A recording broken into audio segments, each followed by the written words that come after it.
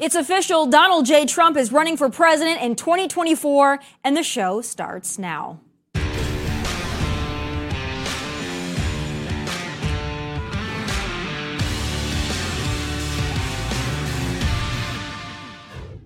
Last night from Mar-a-Lago, our 45th president announced he is running for a third time. And I'll be honest, when I saw him walk on that stage, I got chills. Ladies and gentlemen, distinguished guests, and my fellow citizens, America's comeback starts right now. In order to make America great and glorious again, I am tonight announcing my candidacy for President of the United States. This will not be my campaign. This will be our campaign all together. Instead of putting America last, as the Biden administration has done very, very openly and bravely, because I can't imagine saying, let's put America last. I think it takes courage. We will again put America first. Paper ballots, same-day voting, voter ID, so simple. And we want all votes counted by election night. And our country was on track for an amazing future because I made big promises to the American people, and unlike other presidents, I kept my promises. I kept them. His accomplishments in 4 short years are undeniable. In many ways, Trump handed Joe the keys to the kingdom he built, and what did Joe do with it? He messed it up. Every inch, every corner, every area Joe and Democrats touched, sniffed, and smelled turned to crap. Donald Trump reminded us of that last night, though he really didn't have to. But his announcement speech wasn't just about knocking Joe. It was about the return of policy Trump, America First Trump, let's get it done Trump. Point by point and policy by policy, Trump gave us a vision of what America was and could be, and he sold it. I don't have a doubt in my mind Trump would be a great president again, no doubt at all. The only question that lies ahead is, can he unite Americans? Hell, can he even unite Republicans? Can he overcome the media, big tech, rhinos, January 6th, and all the cards stacked against him? Well, he's done it before. Against all odds in 2015 and 2016, he defeated 16 Republicans, all politicians, all well qualified, and most with big money behind them. If we learned anything in the last 6 years, is that you should never count out Donald J. Trump. So the redemption tour starts now. Still ahead, if you're like me, you're wondering what the actual hell happened in Arizona. How does a candidate who hid for most of the campaign, refused to debate, and has no clear agenda for Arizona beat Kari Lake? Well, Brandon Tatum is back, and we're both fired up. That's next. For me, it was the biggest gut punch of all the midterm cycle, and I don't even live in Arizona. On Monday night, almost a full freaking week after Election Day, Katie Hobbs, who also happens to be Arizona's current Secretary of State and in charge of certifying the election, narrowly, and I mean narrowly, defeated Kari Lake in the state's gubernatorial race. But in accordance with Arizona's new election law, if it pans out that Hobbs won by a margin of less than 0.5%, a recount will be triggered. It's all a mess and a huge disappointment, but here to sift through it all with me is host of the Officer Tatum Show and podcast, Brandon Tatum. Oh, thank you for being back so soon. You're the first person I wanted to talk to you about this because I know that you were heavily invested, as we all were, in this Kari Lake, Katie Hobbs race. So your top line thoughts when you saw all of the media outlets call it for Hobbs. Well, it was very disappointing. First of all, the reason I'm back, Tommy, because I love your show. I think it's incredible. But I was very disappointed. You know, we put a lot of work in. Kari Lake is one of the most electrifying candidates. She's a great person. I mean, she's so authentic. She reached out to people across the aisle as much as she could. And it was very unfortunate to see some deranged leftists have an opportunity to win the governorship here in the state of Arizona. I don't believe that she represents Arizona. I don't think she's a good pick for Arizona. However, I think there's a lot of issues on the Republican side that we should address so that we can win an election next time. So there's kind of two parts of this story. One of them is, did we do a bad job in Arizona, as we did kind of throughout the midterms with campaigning, with messaging, with all of that kind of thing. And then the other half of this is the margin of error here and all the issues that Arizona experienced with its election process. We know it took almost a full week. We don't know if Hobbs won by larger than the margin of error that would need to trigger a recount. We know that Kari Lake has still not conceded the election. So there's two things at play, but I want to go back to Kari Lake and conceding the election. Do you think she's going to do that, or do you think there's going to be some legal action? What have you heard? I've been hearing through the grapevine there is legal action in pursuit. I'm hoping that they trigger a recount because Kari Lake did a really good job. The margins are tight. And I think that people that don't live in Arizona don't realize that Arizona's elections go this way every single time. In 2018, they took 2 weeks to pick between Martha McSally and Kirsten Sinema, and everybody was upset. And I don't think that in Arizona it's just a matter of impropriety of the election. It's just we are antiquated in the way that we count our votes. We literally count the mail-in ballots first, then we count the early votes. We don't even count people who show up on election day to vote. We don't count them on election day. We wait till several days after. If we have an influx of people who vote on election day, we're going to be counting for a week or two. If we have an influx of people who are voting early or by mail, it's going to take a tremendous amount of time for us to count those before we even get to the same day votes. So Arizona's elections are completely tumultuous. I think there's a better strategy in which we can, go about to make sure it's cleaner and people are not suspecting that there's fraud. Okay, another thing I forgot to mention is the machines. Now, I'm not a conspiracy theorist.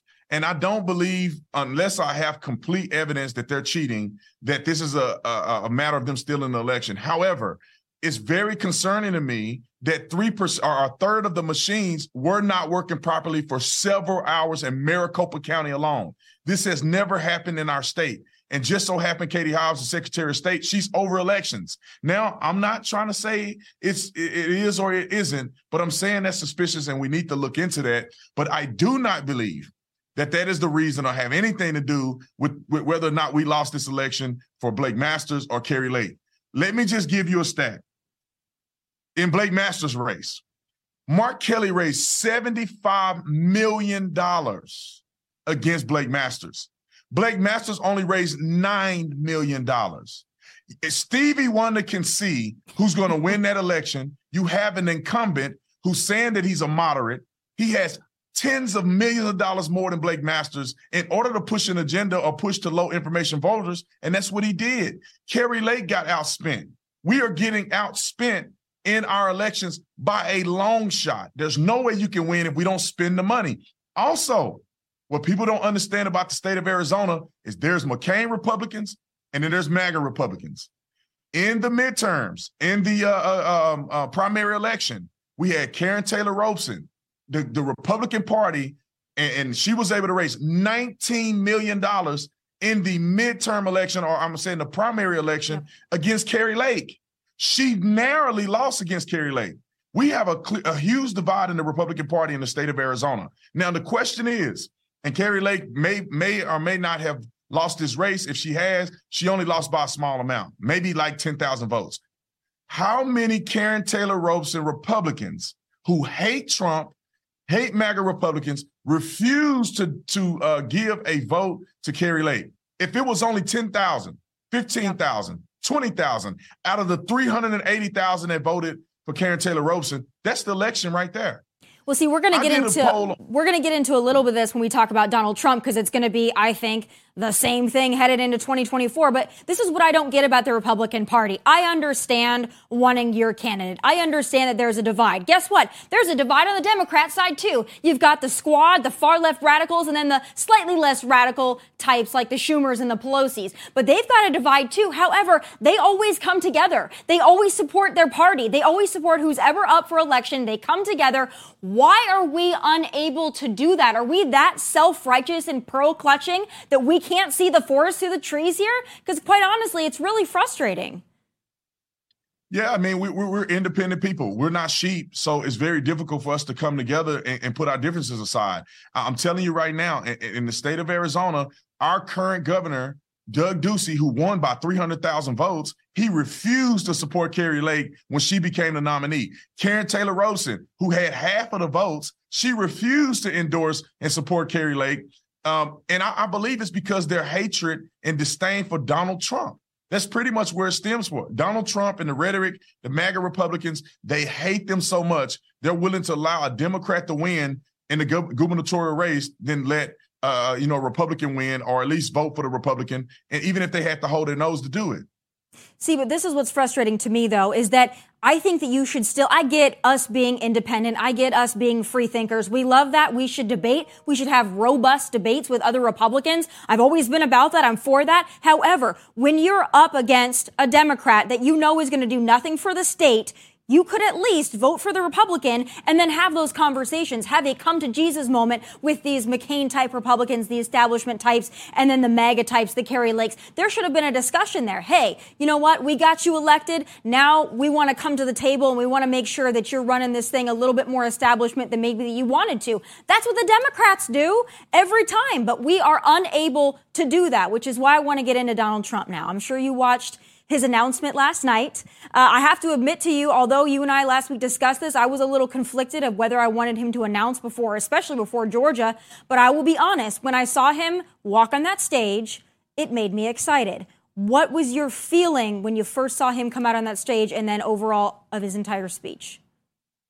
Yeah, when he came out on the stage, Tommy, I think the way we felt in 2016 initially, when we first came out, I was excited. He was talking about American values. We're going to win our country back. All the things that he said in 2016 without the division, without attacking people, without blaming elections or anything like that. He took responsibility. He touted the successes and the accomplishments in the midterms.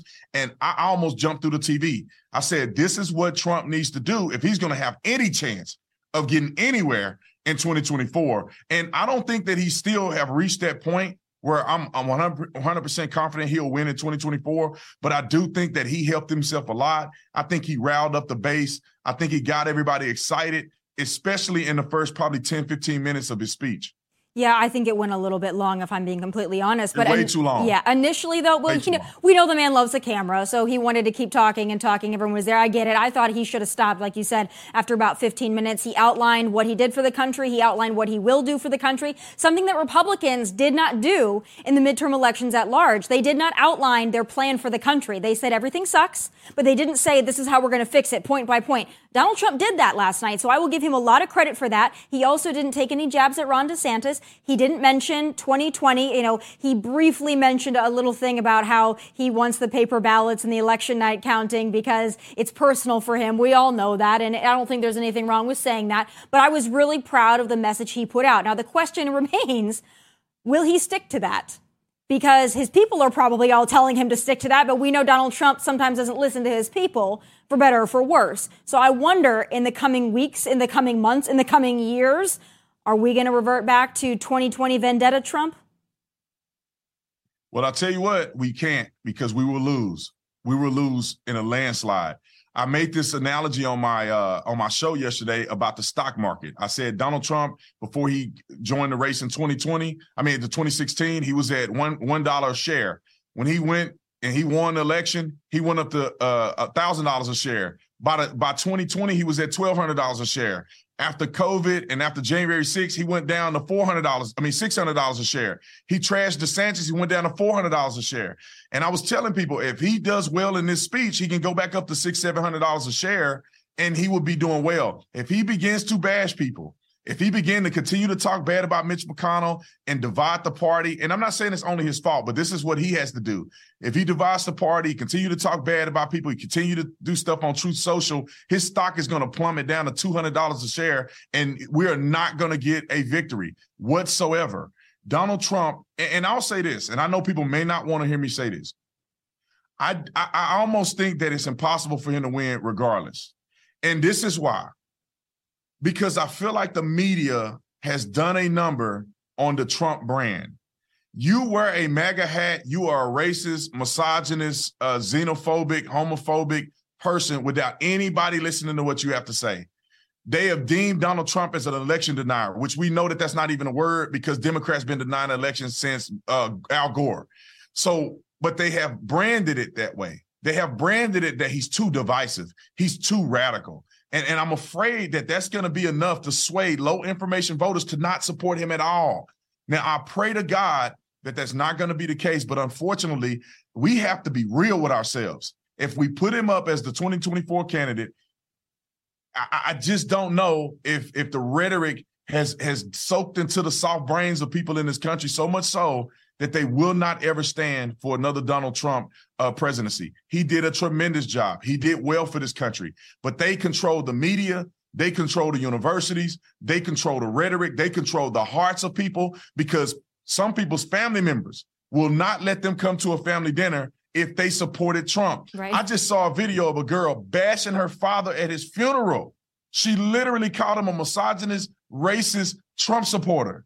The derangement is so soaked in and ingrained in the minds of a lot of people, especially the young generation, that I'm fearful that Donald Trump may not be able to recover. And it may not be his fault. It's just the reality of our country. Yeah. You know, I have kind of mixed feelings on that, because I think that you're right, and I've thought that for a while now. It's really unfortunate, but there's two feelings that I have. One is, do we say, listen, we need to win, so we need to put up somebody that can win? That's not going to be an establishment type, by the way. We're never going to go back to the McCains and the Romneys, because we will lose. You can't be a moderate. You can't be a limp noodle. You will lose. We need someone like a Ron DeSantis. We have that. We don't know if he's going to run yet. So right now, all we have is Trump. But then another part of me says, why are we still letting them set the narrative? Why are we still sitting here like, oh, they've heard his name so bad, so now we better dump him and now we better move on? Part of me goes, F that.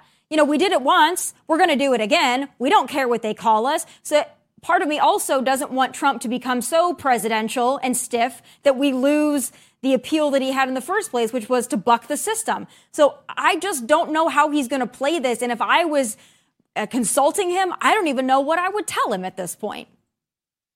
Tommy, I think that we're reading the same sheet of music. I was thinking about that last night. I was listening to his speech and I said, man, screw these people. Maybe we should double down. Maybe we should go even harder, MAGA.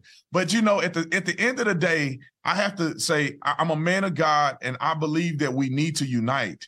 And I know that we don't like certain people, but, you know, people rag on Mitch McConnell. If it wasn't for Mitch McConnell doing the dirty against Barack Obama, we wouldn't have conservative Supreme Court justices. He blocked that liberal that Obama was trying to force through. And if it wasn't for Mitch doing that, we wouldn't have a majority conservatives on the Supreme Court. You got to look at in 2010 and in Obama's two midterms, we destroyed them. And Mitch McConnell was the leader. We got 76 seats and 15 seats in the Senate. We dominated Democrats, and Mitch McConnell was the leader. So we have to say, what do we do to mesh and come together? Maybe MAGA have to compromise a little bit. We're never going back to the McCain Republicans. We're never going back to the soft Mitt Romney cowards. But at some point, Mitch, Trump, MAGA, a little bit of the establishment, we got to try to merge at some point to say we need to put all of our money, energy, enthusiasm behind our Republican candidates. One example that's going to be clear of the direction of our country and the direction of the Republican Party. What are they going to do with Herschel Walker? Right. Mitch McConnell have tons of money. Donald Trump has tons of money. And Warnock raised $72 million, and Herschel Walker only have $32 million. What are we going to do in this runoff in Georgia if we come together and we win this seat? It is indicative of a successful Republican Party, and we will destroy these Democrats. They don't have a good message like we do. They're pushing for kids to get transgender surgeries. America is sick of it, but we have to be the solution to the problem. We can't be in addition to the problem. So if we do it right, Donald Trump may still have a chance. Donald Trump and another strong candidate running as his vice president, we could actually do this thing, but we have to come together as a party, and we have to be mindful of what our message is and how it's coming across to the American people. We can't just blame election fraud, because if we keep doing that, Republicans are not going to show up to vote because they think it's stolen anyway. And we're not going to work on our messaging. We're not going to work on our funding. We're not going to do the things that we need to do on our side to make sure we're the best that we can be moving forward. Last thing I want to say to you, because I know that you've been catching some heat. I caught a little bit of heat. There was a Raw Story article about me saying that I jumped off the Trump train. I mean, I don't know how they know what train I'm on or who I support, because I haven't come out and fully said one way or the other who I'm going to support, because guess what? We only have one candidate right now, and it's Donald Trump. So right now, I support Donald Trump.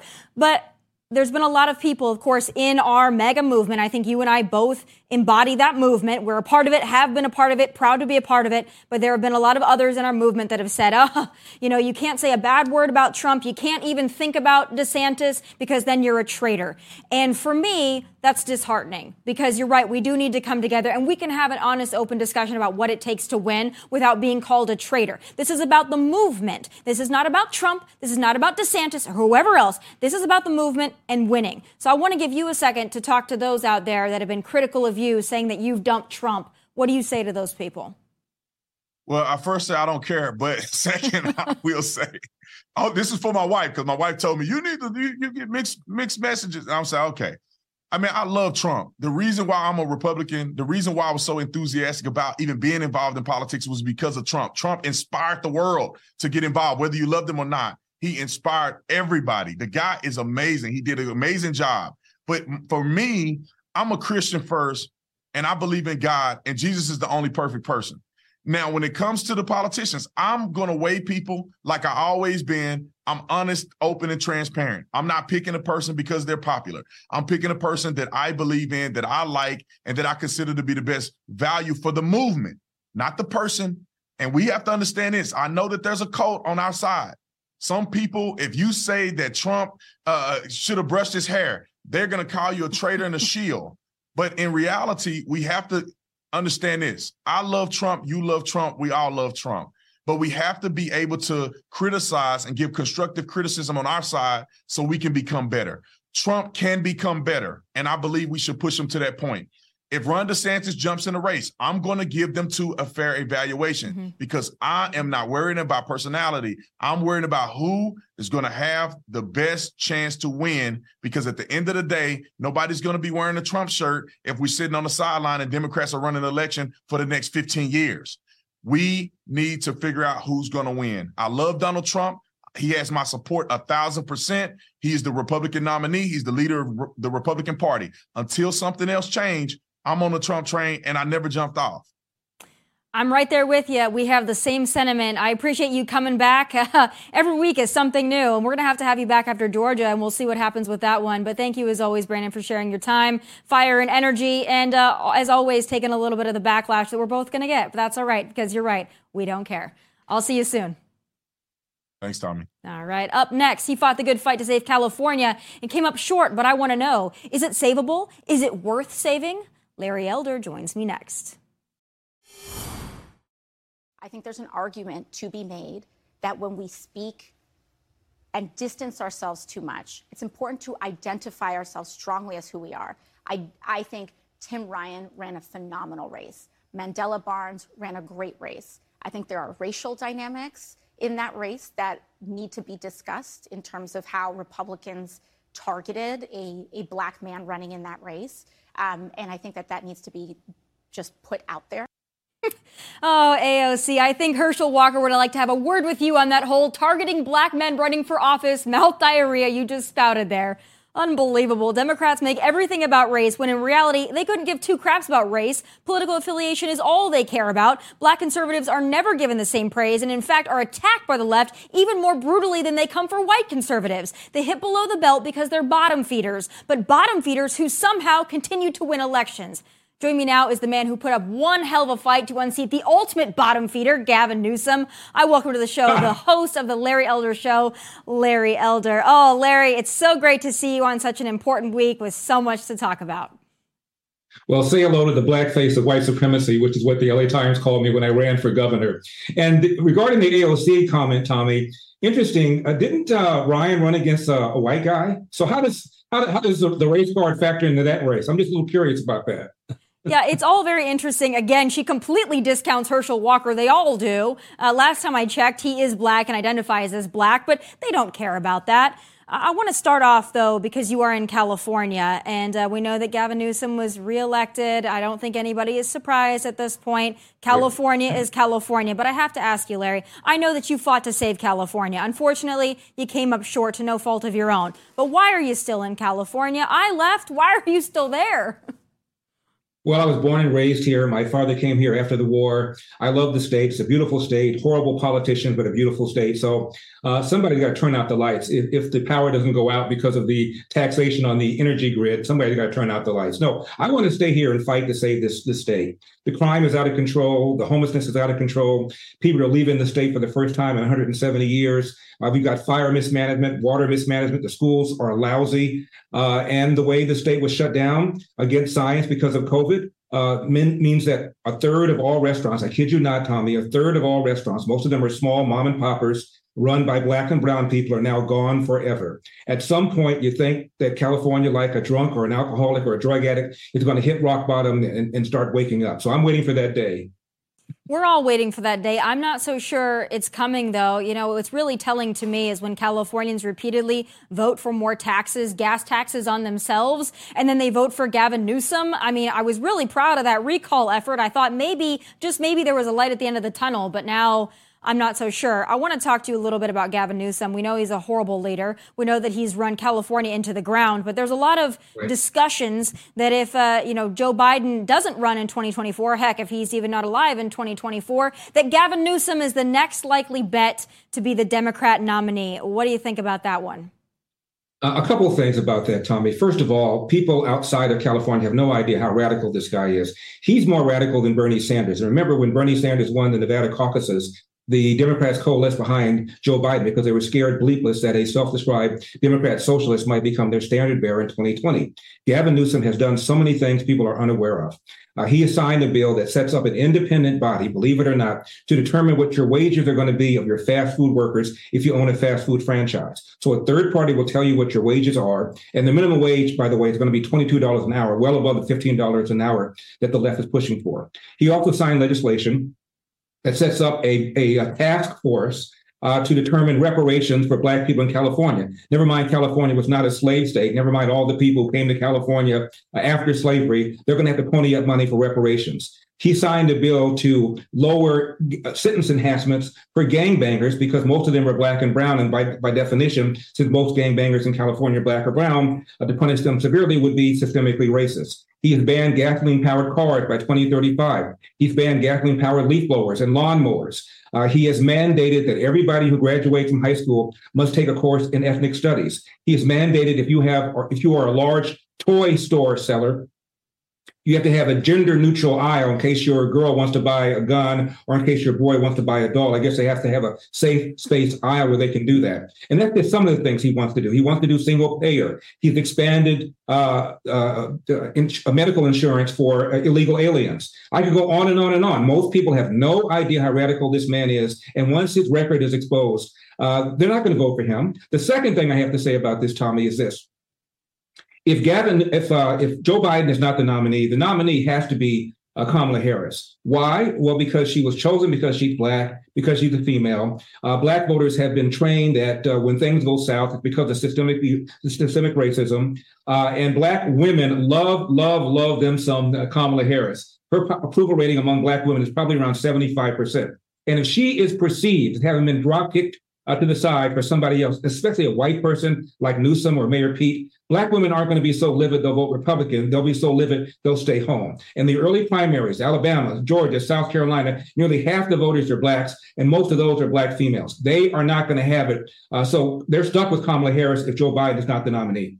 Well, what do you think about Stacey Abrams, though? Because if that all were true, you'd think Stacey Abrams would have done a little bit better in Georgia. Of course, we know that she did not. What do you think about her future, and Kamala? What if Kamala doesn't even want it? What if they give Kamala some cushy job somewhere, making a good check, and she just sails off into the sunset? Because, quite frankly, she doesn't even seem like she enjoys being in politics anymore.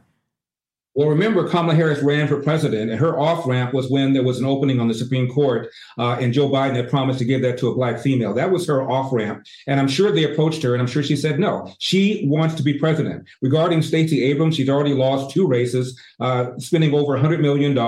I'm not sure what future she has, other than she's sort of a celebrity candidate. who was played the race card and claimed that because of Georgia voter suppression law, she was denied the election. So she's an election denier, and then denied that she denied the election denier. And of course, Georgia saw record turnout. So the business about Georgia being worse than Jim Crow, Jim Eagle, which is what Joe Biden said, was a big fat lie. So I'm not quite sure there's a whole lot of currency for Stacey Abrams, but Kamala Harris is vice president, should be the presumptive front runner if and when Joe Biden does not decide to run in 2024.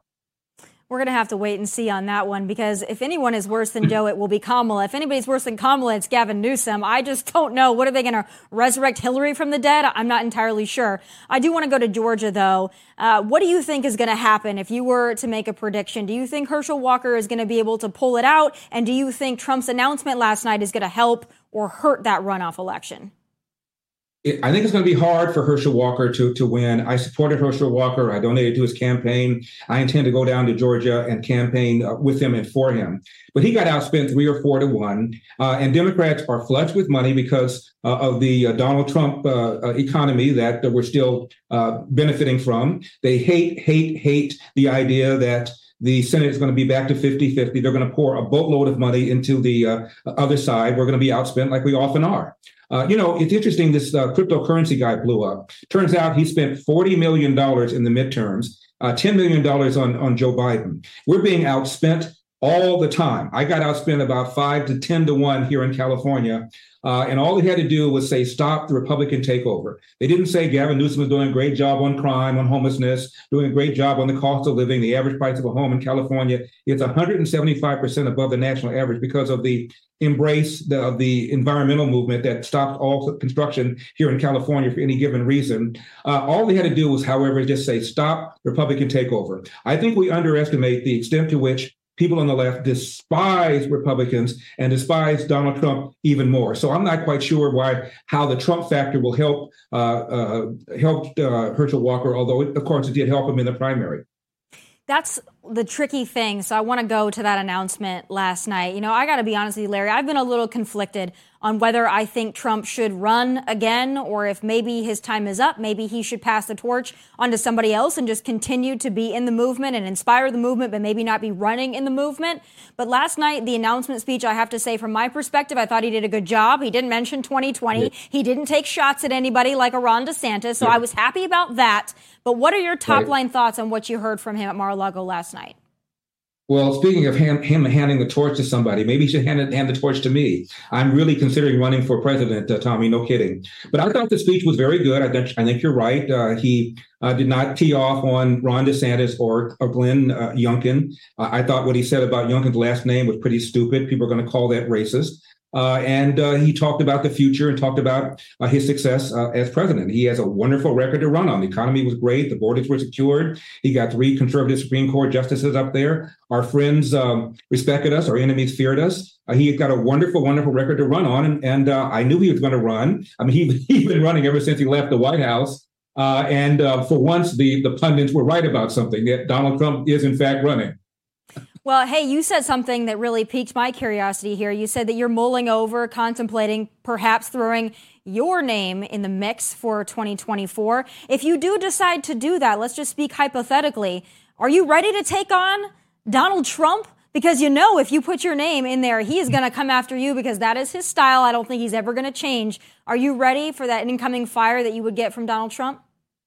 Well, when I ran for governor, I ran against several experienced Republicans, including a 2-term mayor of San Diego. I ran against Caitlyn Jenner. I ran against a guy named Kevin Kiley, who just became a congressman up in the northern part of California. I ran against John Cox, who ran against Gavin Newsom the first time in 2018. And I ran against a guy named Doug Osee, who's a former House member. And I never said one negative thing about any of my Republican rivals. And I became the front runner. I got 49% of the replacement vote, more than virtually all the other 45 rivals combined. I raised $22 million in 7.5 weeks. California has 58 counties, Tommy. I carry 57. The only one I lost was San Francisco, and I lost that by 149 votes. So if I decide to run, I'm not going to demean or denounce anybody else, whether it's Donald Trump or Ron DeSantis or Mike Pompeo or Mike Pence. I have other things I want to talk about in addition to the obvious things about homelessness and crime and inflation and gas prices. There are 2 things that I think I bring to the table that others may not. One is this: the centrality of the need to have a child enter the world with a father married to the mother. 70% of Black kids do not have that, and there's a direct relationship between that and crime and all sorts of social problems. Forget about elder. Barack Obama once said a kid raised by a father in the home is 5 times more likely to be poor and commit crime, 9 times more likely to drop out of school, and 20 times more likely to end up in jail. It is the number one social problem in America. Hell, 40% of all American kids now enter the world without a father married to the mother. That number is up dramatically from what it was in the mid-60s. Why? Because our welfare state, in my opinion, has incentivized women to marry the government and incentivized men to abandon their financial and moral responsibility. We need to get churches and nonprofits into this and deal with this on a moral basis. The second issue is this nonsense that America is systemically racist. Racism has never been a less important problem in America. When Obama got elected with a little more than 52% of the vote, Tommy, he entered the White House with 70% approval. Why? Because so many people who didn't vote for him said, okay, I don't like the tax, the spend, the regulate, the drive towards single payer, but at least this man will put a fork in the notion that America is systemically racist. And what did he do? Every single time he had a chance to say something reconciliatory and healing, he went the wrong way. The Cambridge police acted stupidly. If I had a son, he looked like Trayvon. America has racism in his DNA. He embraced Al Sharpton. He embraced the Black Lives Matter movement to the point where while a majority of Blacks and whites believe race relations would improve when he became president, the majority felt that race relations had gotten worse. I'm going to tell the story about how America is not systemically racist. And if you work hard, if you work hard, keep your nose clean, avoid the criminal justice system, and do a handful of things like don't have a kid until you get married before you have that kid, get a job, keep a job, don't quit that job till you get another job, and avoid the criminal justice system, you will not be poor no matter what color you are. And my father is proof positive of that. Never knew his father, left home at the age of 13, Jim Crow South, Tommy, in Georgia. My dad cleaned toilets, 2 full-time jobs, ultimately started a little cafe near downtown LA. And by the time he retired at the age of 82, his net worth was just a little bit under $1 million.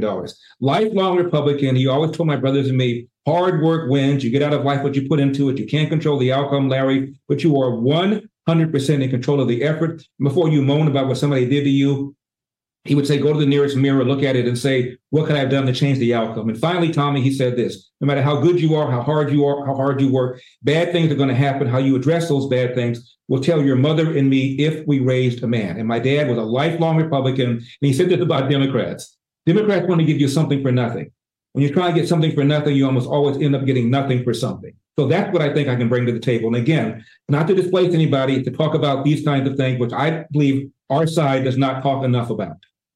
Hey, I love your platform. I loved it when you ran in California, and I think that you do an excellent job of communicating it. And I'm also somebody that does believe whoever our nominee is going to be in 2024, every single person has to work for it. It's not just a given because you are right. Donald Trump or because you're Ron DeSantis or because you're Larry Elder or anybody else. It doesn't matter. The titles don't matter. Everything goes out the window, and it's about who is going to work for it the most, who's going to remember the forgotten American, and who is going to carry that torch of the America First movement.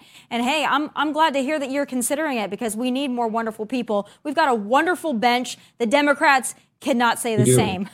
But Larry, thank you so much for spending so much time with me, and good luck in California. We hope it's savable, and I'm happy that there are still wonderful conservatives like yourself fighting the good fight and trying to change it. And tell your fans to throw a little something in the tip jar, elderforamerica.com, elderforamerica.com. All right. Thank you so much, Larry. We'll hope to talk to you soon, and we're waiting for that announcement. My pleasure. Talk to you soon. All right. Thanks, Larry. Up next, now that he's officially in the race for 2024, I have some final thoughts for President Trump. Dear Donald Trump, now that you're officially a candidate for 2024, I have a lot I want to say. It's time for final thoughts.